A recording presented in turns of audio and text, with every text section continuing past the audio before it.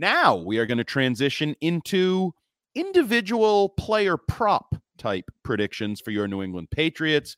We will start with the obvious. Where do you always start when you're doing NFL awards, football awards of any kind? Longest kick made. Nope. MVP, because longest kick made will be by Jake Bailey, who's ready to kick ass and maybe be in contention for this award, MVP, because he's going to get a lot of chances to show off his big leg. But I am going to go chalk here. Just MVPs go to quarterbacks, and even if the season's 9-8 or 8-9, I think your MVP is going to be Mac Jones, because he's been thrown to the fire without coaches, with little talent, and if they're even competitive, I think he deserves credit for it. Yeah, give me Matt Judon, double-digit sack season here. I think the one redeeming part about this team right now is the defensive line, so I'm going to go with Matt Judon. Yeah, I'm having a hard time deciding between which second-year player I want to go with here for Patriots MVP 2022. Mac is the chalk pick, and it makes sense. And as much as I think he will make the positive strides to build around for the future, give me the Ramonster. I'm going to go with Ramondre Stevenson. Forced into multiple roles, we see his true potential as a force to build around. Shall I say blossoming as the season progresses? Lots of yards, lots of touchdowns, lots of catches.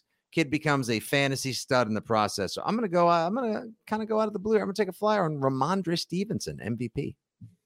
Yeah, I'm not sure it's a flyer necessarily, because I'm going to go next award, Offensive Player of the Year, and I go Ramondre Stevenson. I've been on this since the middle of last year, the Le'Veon Bell comparison. Now I hear, I'm Matthew Berry, I know football, blah, blah, blah, doing the Alvin Kamara comparison. Whatever it is, platform, don't worry about it.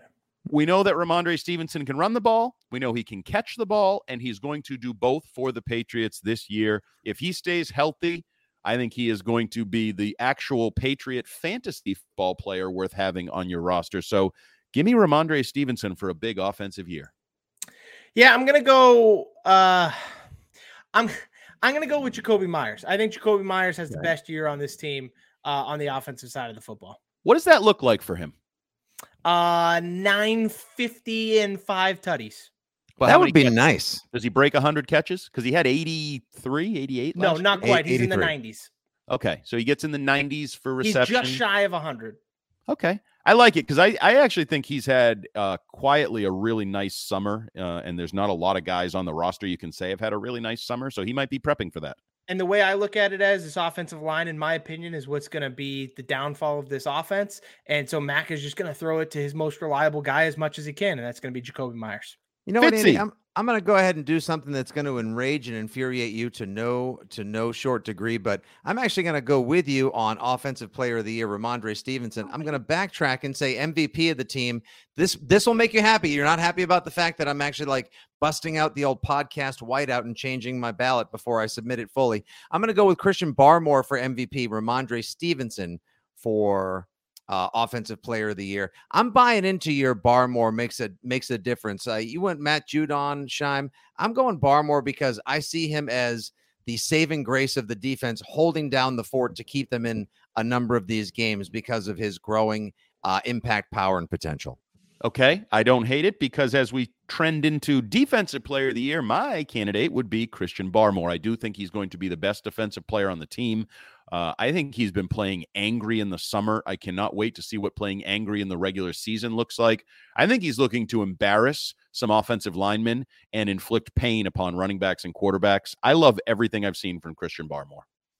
Yeah, so, I mean, Matt Judon's my MVP, so almost by default, he would be my defensive player, but I'm going to go in a different direction, basically. My next best defensive player for you, since my MVP was already one, I'm actually going to go a different direction here. I'm going to go with Adrian Phillips. I think Adrian Phillips on the back end might even have a handful of interceptions, hopefully just be in the right place at the right time, make a couple plays for you this season. I suppose it should. Listen, I would love to see that leading tackler on the team last season, I believe, as well. You don't want your safeties to be your leading tacklers, but at the same time, it happens sometimes when people make it past that first round, that first layer of the defense. I guess I probably should stick with Barmore on this one. Although I could see your boy Kyle Duggar trying to make a case for himself. Yep. This is the year we need to see his coverage improve, Andy. We know he can pop people. We know he's quick to make a diagnosis and read at the line. and definitely can drop the hammer. But I would like to see Kyle Duggar's coverage improve, and I think that's going to be the next necessary step into him developing into a stud of an NFL defender. And I got to say, if there's a debate among Judon, Barmore, Phillips, and Duggar for awards at the end of the year, that's a good sign for the defense. If you can get 4 or 5 guys that are playing at a truly elite level, that will be a good sign for the defense. Another guy who could be a good sign maybe for the defense or maybe for the special teams, my rookie of the year prediction is Marcus Jones. I'm intrigued by his return ability, obviously in our All-American in that role at Houston, but also been getting some love in the slot, and I think he is a pretty feisty defensive back. So I think as the weird defensive backfield plays out with questions at cornerback, I think Marcus Jones does enough to be the rookie of the year. I'm going to go with Cole Strange only because I don't think any of this rookie class is really going to pan out very well. He's definitely not going to be worth that first-round pick, but he'll be the best of the bunch. Well, I just love that Andy's been getting some love in the slot. I'm going to go save that drop. I'm going to go with Jack Jones. We got a lot of Joneses to consider on this team. And what I saw from Jack Jones towards the end of the preseason leads me to believe that, yes, while he may get proverbially pantsed and make some rookie mistakes, we're going to see a true, like dependable corner emerge over the course of the season. I love the return ability and the multi-purpose usage on all sides of the ball for Marcus Jones, but Jack Jones, that's where it's at. There's one of your lockdown defenders of the future. Jack Jones, Patriots Defensive Rookie of the Year. I like it. And again, I think that would be another good sign. Comeback Player of the Year. I mentioned him earlier. A lot of Fitzies of the world, a lot of so-called fans wanted to run this guy out of town. I think Jake Bailey is a phenomenal punter. I think he was hurt with that knee injury last year. He's crushing the ball again this spring, this summer. You saw it on full display in Vegas. And as I joked earlier, unfortunately, I think he's going to get a lot of chances to show off his leg, and I think he's going to have an all-pro season. Is there really any other candidates? It's just like, I don't know. I don't think anybody's really going to have a massive comeback season outside Jonathan of Jake Jones. Bailey. Jonathan Jones coming off missing the year to injury. He could come back and have a nice year. Depending on how you create the award and the criteria in your brain, I think Jonnu Smith could be a candidate. So that was my other thought, is he basically didn't play last year. He can come back from sucking, I guess. So, so let's go. I'll go with Jonnu Smith. Thorough ineptitude and disappearing on the field or volleyballing the ball to the other people. If you don't do that, that represents a comeback alone. I'm actually going to go with Mike Onwenu. I'm going to say he goes comeback player of the year. Now, maybe he doesn't finish the season as your pro football focused darling that he did in 2020, but I think he becomes maybe the steadiest and most dependable member of this fluctuating offensive line that people have been highly critical of during the preseason that we hope stabilizes ASAMFP. What are all these acronyms? As soon as mother effing possible. Jiminy Christmas. Okay, the other category, breakout player of the year. Alrighty then.